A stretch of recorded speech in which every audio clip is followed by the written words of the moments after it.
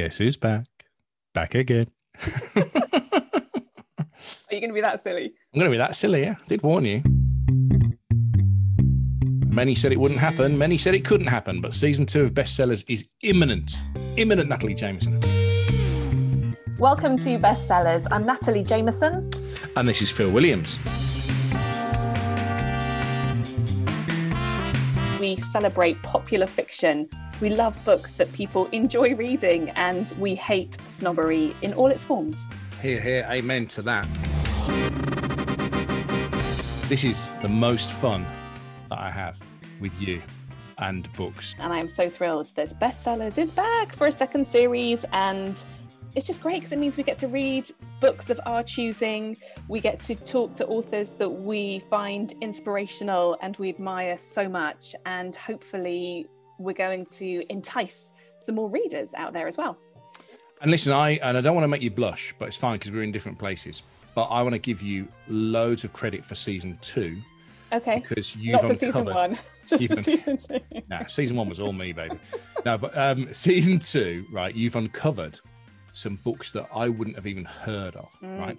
And by reading them, you've brought such enjoyment to my life. I can't stress that. And honestly, I'm so grateful to you because I love nothing more than a book coming to me that I know nothing about, a writer that I've never encompassed before, and then just getting lost in the prose. It's just beautiful. So Dawnie Walton's book, I thoroughly enjoyed. We'll hear from Dawnie in season 2. Opal Robinson arrived in New York City via bus in July 1970. The same month and year Funkadelic dropped that fierce edict to free your mind and your ass will follow. That's an amazing book that wasn't even on my radar. The Erin Kelly book was really good.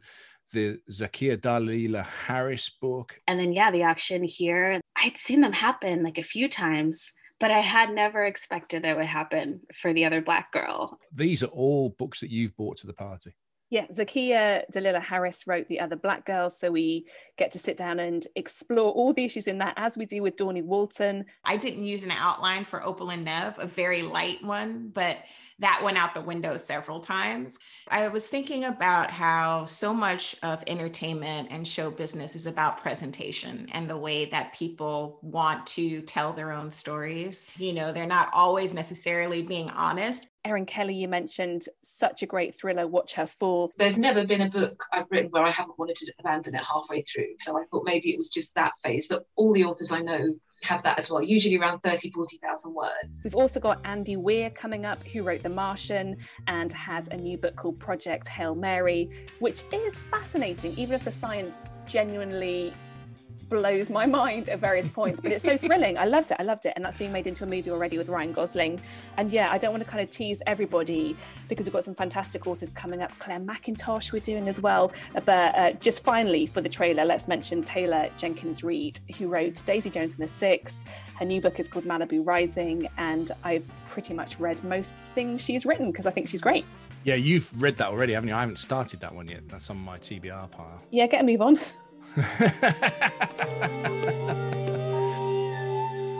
So that's what you can expect. Some new friends and some returning favourites to season 2 of Bestsellers. The important thing being that we just want you to love books and reading as much as we do. And so we're coming very soon to where you get your podcast from, but we do need one favour from you before we drop season 2.